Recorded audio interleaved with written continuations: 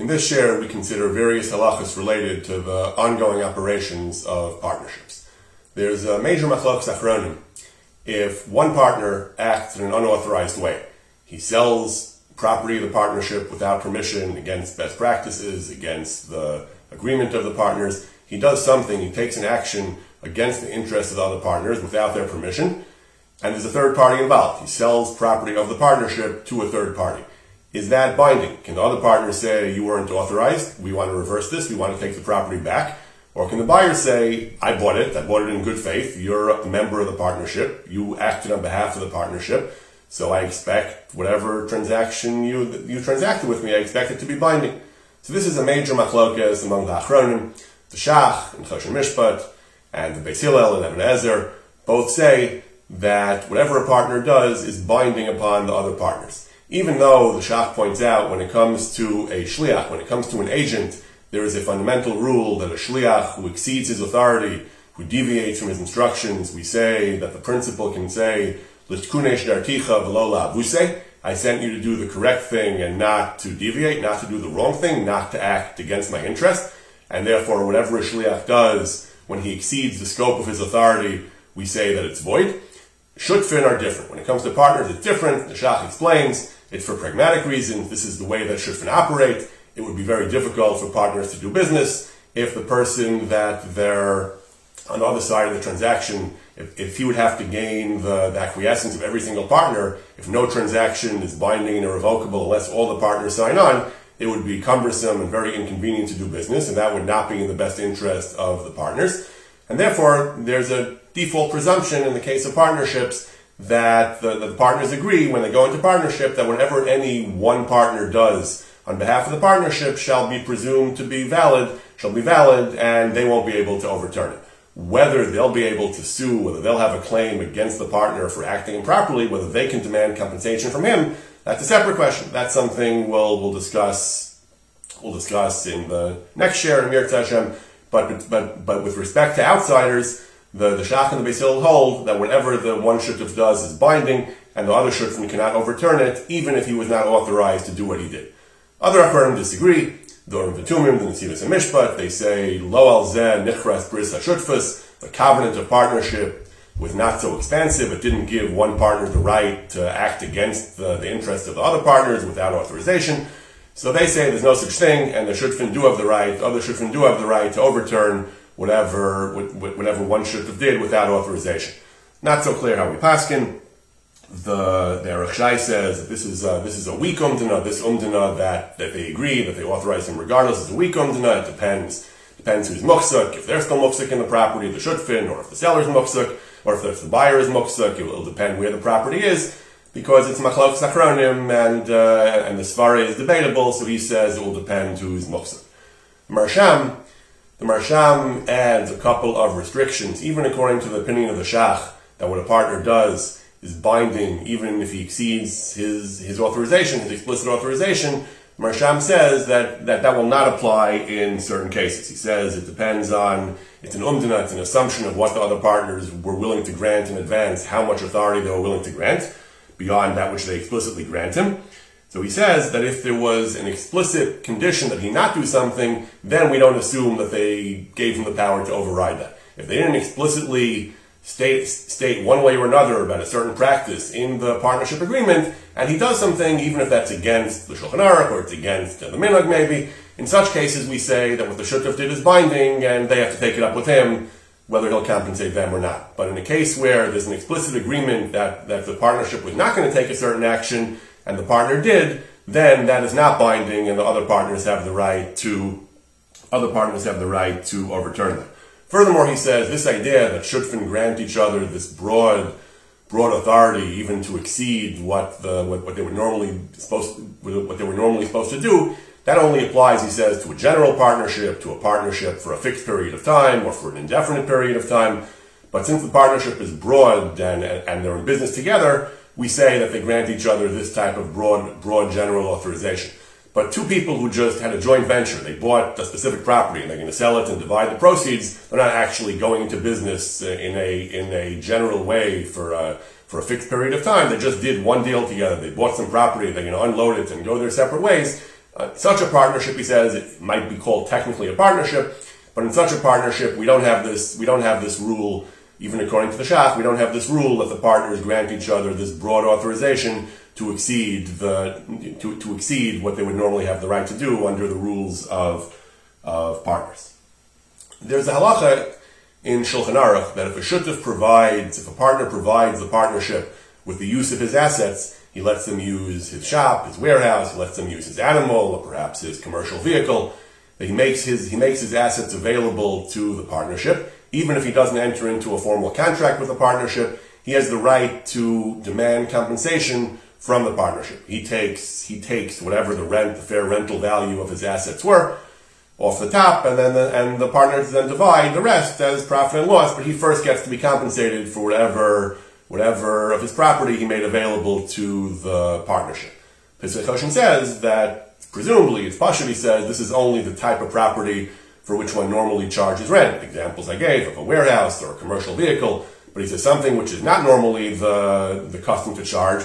He lets the partnership use his pen. Maybe he gives the partnership partnership goods a ride in his personal vehicle, takes some mail to the post office or something like that. Pesach Hoshen doesn't give these examples, but in cases where it's not the derech to charge, he says then he thinks it would be pashut that he has no right to bill this to the partnership. There's another halacha in the same vein in Shulchan Aruch. It says that a shutaf, a partner who provides services, who engages in improvement of partnership property, again, even though he has no contract to do that improvement and to charge for it, but if he does indeed unilaterally, he volunteers and makes certain improvements to partnership property, personal property, real property, either way, he has the status of a yared. A yared, someone who goes and improves someone else's property without a contract, without an agreement, and he's considered a yared b'reshus. There are different categories of yared. A shutuf is considered a yared b'reshus, who generally has a higher level of compensation, and he can charge the partnership for the work that he did, for the services that he provided. There's a machlokes achronim whether he's completely like a yared b'reshus, a real yared b'reshus, who is actually authorized, has the right to charge the partner, has the right to charge the person whose property he tried to improve, even if he didn't wind up improving it. If he made certain expenditures, unfortunately the improvement didn't happen, or the improvement was worth less than his expenditures, he still has the right to recoup the entirety of his expenditures. That's the halacha in a classic yared b'reshus, and some achronim understand that that's the halacha. Shmuel argues, this is the opinion of the Rambam, that this is the halacha with regard to partners as well, that if a partner spends money improving partnership property, even though he has no contract, he has the right to charge the partnership for the value of his efforts, the value of his services, just like in the previous case we said he can charge for the use of his property, his warehouse, his vehicles, and so on. Here too we can charge the full value of the services he provided, even if, as long as he did it in good faith, even if the improvement that he hoped to happen didn't happen, or there was no improvement, or the improvement was worth less than the value of his contribution of services, he's considered completely a yared b'reshus, and he can charge the complete value of his contribution. The Ramah disagrees. The Ramah, based on the Mukhe Yosef and other Rishonim, the Ramah says that he's capped, he's limited by actual improvement that occurred. He can't get more than that. The Beis Shmuel challenges that. So that's machlokes achronim. He's definitely a yared. He definitely gets some compensation for his services, whether it's the full value of his services, regardless of whether there's any improvement, or whether he's limited by the improvement. The maximum is the amount of improvement. That's machlokes achronim. But it's clear that just like he can charge for the use of his store, the use of his animal, the use of his warehouse, and so on, it's clear that he can charge for services that he provided as well. There is a problematic ruling of the Nesivos. The Nesivos HaMishpat rules that in general, if one shutuf decides to, Nesivos elsewhere, not commenting on this halacha, but the Nesivos elsewhere writes that if one partner decides to be tareach, to engage in effort and work on behalf of the partnership, he has no right to charge the partnership for his efforts. He says, because the other partner can say, had you told me, I would have worked also. I don't want to pay you for it. I would have been happy to do the work myself. And therefore he says, he should have told him, and the other partner can say, I would have done it had you told me. And therefore a partner is not entitled to charge the partnership for work that he engages in on behalf of the partnership. It's very hard to understand how this is different from the case of yared. Nesivos himself acknowledges that this is different from the case of a partner who makes his shop or his animal available. He says services and work is different, but he doesn't acknowledge that the halacha of yared seems to imply that a shutuf is like a yared. That seems to imply that he can charge even for his work. So this is hard to understand. There is a Chavos Yair who also seems to say, like the Nesivos, that a partner is not allowed to charge for work and effort that he contributes to the partnership. Yaakov Emden struggles with this. Yaakov Emden has numerous questions, including the one we just mentioned. How is this different from a Yared?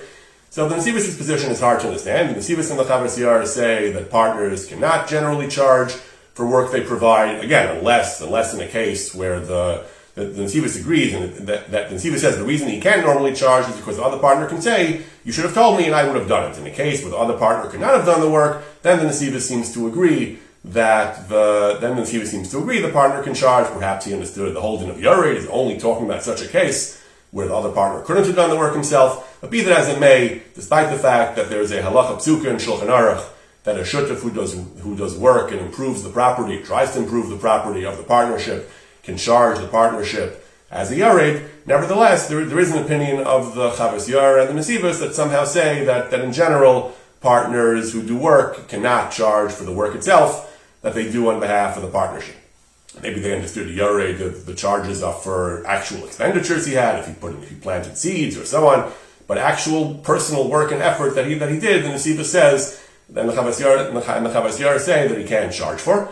The Pesach Hoshen points out that when Rav Yaakov Emden says that he thinks that you could charge, Rav Emden goes back and forth on this question, but he's not 100% sure, but he thinks that you could charge for this. He says particularly if the work was difficult, kveda, or bezuya, it was unpleasant work, it was humiliating work, and the Pesach Hoshen suggests that perhaps in such a case, even the Nesivos and Chavos Yair would agree, if the work was not the kind of work that partners would normally do, it was unpleasant work that they would typically hire someone else to do, perhaps all poskim agree that in such a case, a partner who volunteers to provide such work for the partnership does have the right to charge for those contributions, l'kuli alma, even according to the Nesivos and Chavos Yair. There's a Gemara in Bava Kama. The Gemara says that if partnership assets are in danger, they've already been seized by bandits, they're in danger. So the halacha is, if one shutef saves some of the assets, if he saves all of them, great, then they saved all the assets. If he only saves some of the assets, so let's say, for example, there are two partners, each one contributed 50, there's a total of 100 in assets. One partner saves them from bandits, but only saves 50. So he says, I saved my share, I want to keep this 50 for my own share. Other partner says, you saved it for the partnership, and now we'll split whatever's left, 50-50. So the Gemara brings a brisa. The Gemara says that normally we say hitzel emtza, that whatever the shutef did is credited to the partnership as a whole, and he gets only his share of it. But if he said la'atzmi ani matzil, ani atzil la'atzmi, if he says I'm doing this, if he declares at the time he engaged in the effort to save the property, I'm doing this on my own behalf, then he keeps whatever he saved. The Gemara explains that when it comes to shutfin, there is normally a presumption of dedication. As long as he's a partner, we typically assume that whatever he did so on behalf of the partners. So if he's a partner in an ongoing partnership, we interpret his action as being on behalf of the partnership, and therefore he has to split whatever he saved with the other partners. However, if he says, Ani atzil atzmi, I'm doing this myself, a shutef in such a case has the right to make a unilateral division of the partnership. Normally you have to notify the other partner that you want to divide, that you want to dissolve the partnership, but here it's an emergency, you're on the spot. Here you can make an emergency unilateral dissolution, then you're not a partner, and then you're saying that you're saving it for yourself. That's how we paskin, that if whatever a shutef does is presumed to be on behalf of the other shutfin as well, unless he declares at the time, I'm doing this, I'm saving the property on my own behalf. There's machlokes achronim whether this declaration, the Gemara says, Amar ani atzil atzmi, if he says, I'm saving it for myself. So what does Amar mean? Does he have to say it verbally? So the Beis Yosef and the Marshal say you have to say it verbally. The Bach says that it is sufficient to intend it. If the other partner is around, you have to make a verbal declaration, so he should know about it. But if nobody's around, what's the point of making verbal statements if nobody's going to hear them? Then you can do it even if that's your intent, then you can do it even without verbalizing it. Beis Yosef says it has to be verbal. One of his arguments is, we have a general principle, dvarim shebalev lo avi dvarim. When a person thinks something but doesn't verbalize it, doesn't state it out loud, it doesn't have halachic validity. So the Beis Yosef says it has to be said out loud. But the Bach says it only has to be said out loud. Bach doesn't discuss dvarim shebalev, but he says it only has to be said out loud if there's someone to hear it. Otherwise it's pointless, and then even a mental, internal declaration is sufficient. The Maras Sasson, Rav Aaron Sasson, as interpreted at least by the Machne Ephraim, says that this whole din, that if a shutuf saves the asset, if a shutuf saves the asset to the shutfus, unless he made the declaration of la'atzmi ani matzil, then he has to share it. That's only if he saved the actual assets of the partnership, as in the case of the Gemara, where the property was being stolen by bandits and he retrieved it. Or like perhaps if he put out a fire and saved, and if he rescued some of the assets of the property of the partnership from a fire. But the Maras Hasan says, if instead of being able to save the actual assets, he merely managed to secure some kind of compensation, maybe insurance or some other kind of compensation for some of the property, then he says that's pashut. He says that's his own. That's not the property. That's not partnership assets. That's something else. That's compensation. And that even though he's a partner, we say that whatever he saved he can keep up to until he receives his share. Nachman Frank discusses whether this is correct or not, but this is how he understands the tshuva of the Torah Emes of Aaron Sasson. How are shutfim, how are partners supposed to behave? What are the rules that govern how partners are supposed to operate while the partnership is in effect? So the Rambam, the Shulchan Aruch bring a rule. Partners are expected to act k'minhag hamedina, the standard prevailing commercial custom. Is supposed to act the way businessmen act in this area with regard to this kind of property. The Rambam and Shulchan Aruch give a number of examples. You shouldn't travel away from the initial location. You shouldn't extend credit, except for a context, a type of transaction in which type of merchandise in which credit is usually extended, and so on. So he gives a number of specific examples, and in general he says partners have a responsibility to behave according to minhag hamadina. They're supposed to act in accordance with prevailing custom. There's a major machlokes achronim, there's a major discussion in the achronim, beginning in the 16th century among the Sardim for centuries, about does a partner have a defense? A shliach, they talk about an agent or a partner. Is there a defense if a shliach deviates, if a partner deviates from what he's supposed to do, deviates from the minhag, deviates from his instructions, and he says, I didn't do what I was normally supposed to do, but I was the man on the spot. This is before they had phones and computers. I couldn't contact you. And my judgment was that in the circumstances in which I found myself, I thought this was in your best interest. It turned out it wasn't. It turned out things went south and money was lost. But I truly believed this was in your best interest. So assuming Beis Din actually believes that, assuming that's credible, is that a valid defense? Can he say the halachas are the default, but I couldn't contact you, and in the circumstances in which I found myself, I thought this was the best thing to do. The general consensus of the Sephardic poskim is that it's not a good defense, that if you don't do what you're supposed to do, you're considered a meshane or a posheya. We'll discuss next week's share, we'll discuss the halachas of someone who is meshane or posheya, who deviates or is negligent. But most poskim say that in general, the claim that I meant well, that I had good intentions, is not a sufficient defense against the charge that he was meshane or posheya. There are some opinions that say that it is a good defense. Even those opinions are talking about an ones, like if it was stolen or lost at sea. Even they agree that the Gemara says you'll still be responsible if the business doesn't work out as well as you thought it would.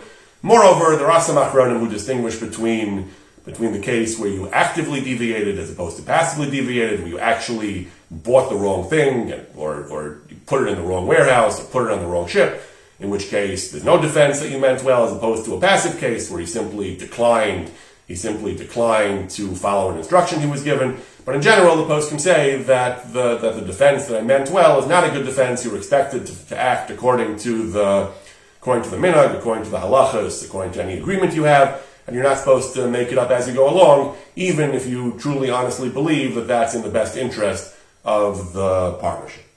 But what do we do? What do we do in a case where a situation arises where there's no clear agreement, and the partners are discussing what they should do? How do partners resolve a difference of opinion? What do they do in cases where they're not covered by the initial agreement? So surprisingly, perhaps, this question is not really discussed by the classic poskim. We have a couple of relatively recent discussions, one from a century and a half ago by Rabbi Eliezer Gordon of Telz, and one contemporary discussion by Rabbi Mendel Shafran of Eretz Yisrael.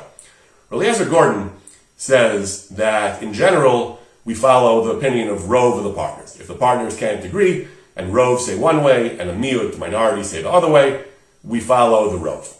He says it's true that if we consult experts, if we ask for a professional outside opinion, and the professional's opinion is different from the rov, he sides with the miut, then we'll follow the miyut, he says. I mean, if all the shutfim want to disregard the experts, that's their prerogative. Obviously, they don't have to listen to the expert. But if even one shutuf sides with the expert sides with one shutuf, we follow him because we don't follow Rov against what we've established to be expert opinion. However, he says, Beis Din normally will not ask an expert. If Beis Din sees that partners are disagreeing, Beis Din will tell them, follow what Rov partners say. Why? So Rav Gordon explains that the shutfin are not worse than any other experts, even though they are worse in the sense that if we ask outside experts, we follow them against the partners. But as long as you haven't consulted outside experts, he says, you follow the Rov. Don't tell me, he says, they're nogeh b'davar, they're interested parties, and we don't care about what they say.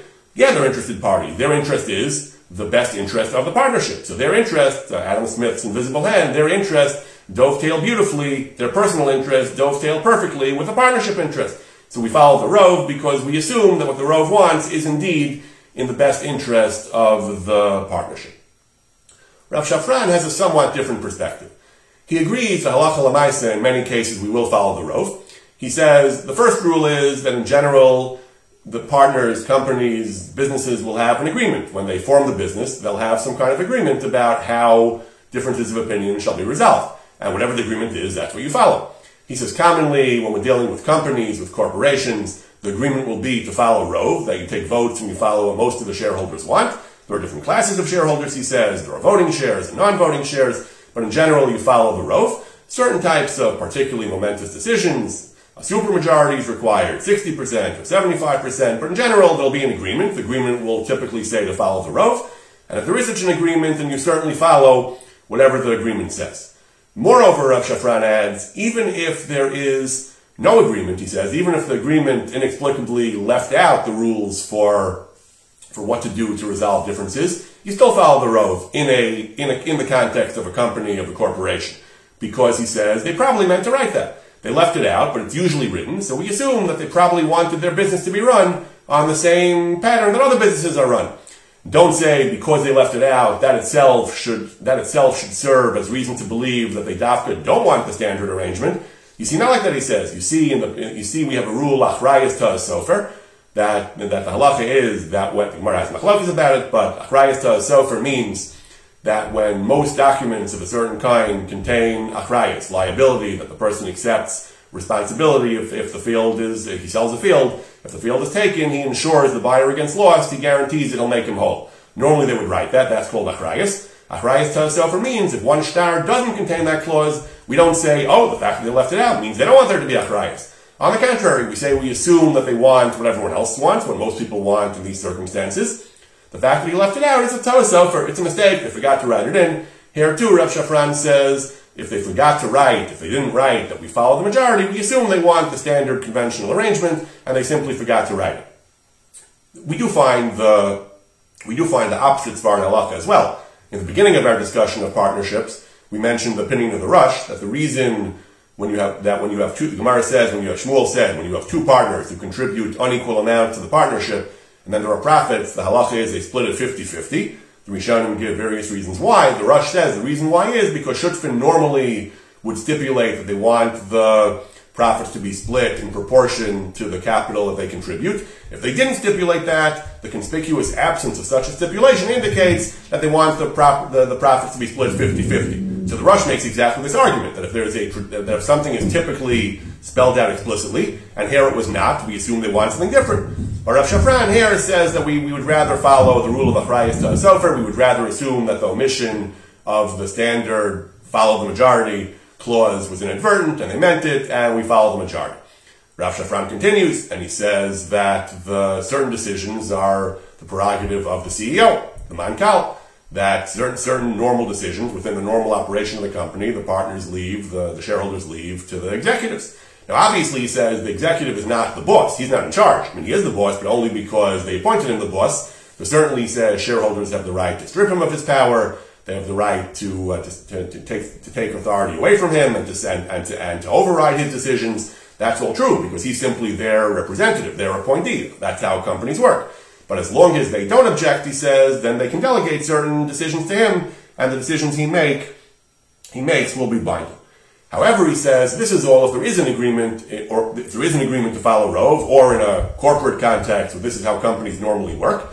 But in other kinds of partnership, he says, we have private individuals who jointly purchase a lot and plan to develop it and build homes, build apartments. This is not a business, a company. This is just an individual one-off venture. Then there's no general custom, he says, to follow Rov. So we don't follow Rov. Unlike Rav Gordon, who seems to feel that Rov is an inherent halachic rule, that that's how partnerships resolve differences, Rav Shafran seems to feel that you follow Rov only because that's the minhag. The Ramah brings, Rama Rottenberg rule that communities follow Rov. If communities can't reach unanimous consensus on communal decisions, they follow Rov.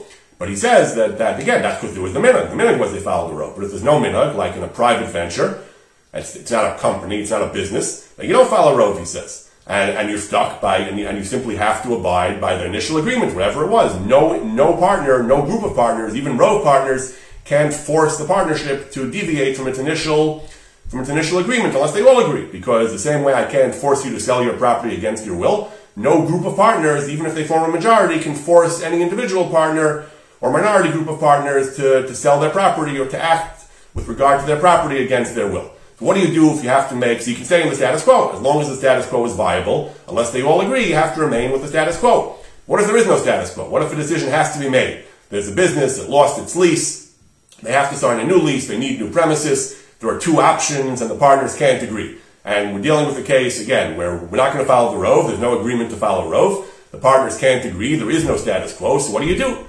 So Rav Shafran says, if there is, again, professional opinion, like Rav Gordon says, we consult experts, and if experts tell us this option is business-wise a better option than that one, you follow that one, because agreements and partnerships, the assumption is that professional opinion should play a role in deciding what to do. If, however, there's no clear professional preference, you ask experts, they say these are both viable options, it can go either way, and they can't reach consensus, so what do? So in such a case, Rav Shafran says, we do garel. That's what we make a lottery. That's what Chazal said when let's say partners are trying to divide property and they can't agree who should get which field or which building or whatever it is. If they can't agree, you do a garel. That's the only fair way to resolve the deadlock. And here too, Rav Shafran says that partners can't agree, even in an ongoing partnership, if there are two courses of action and they simply can't reach a consensus on which one to adopt, then the halacha is that we perform a garel to decide which course of action to adopt.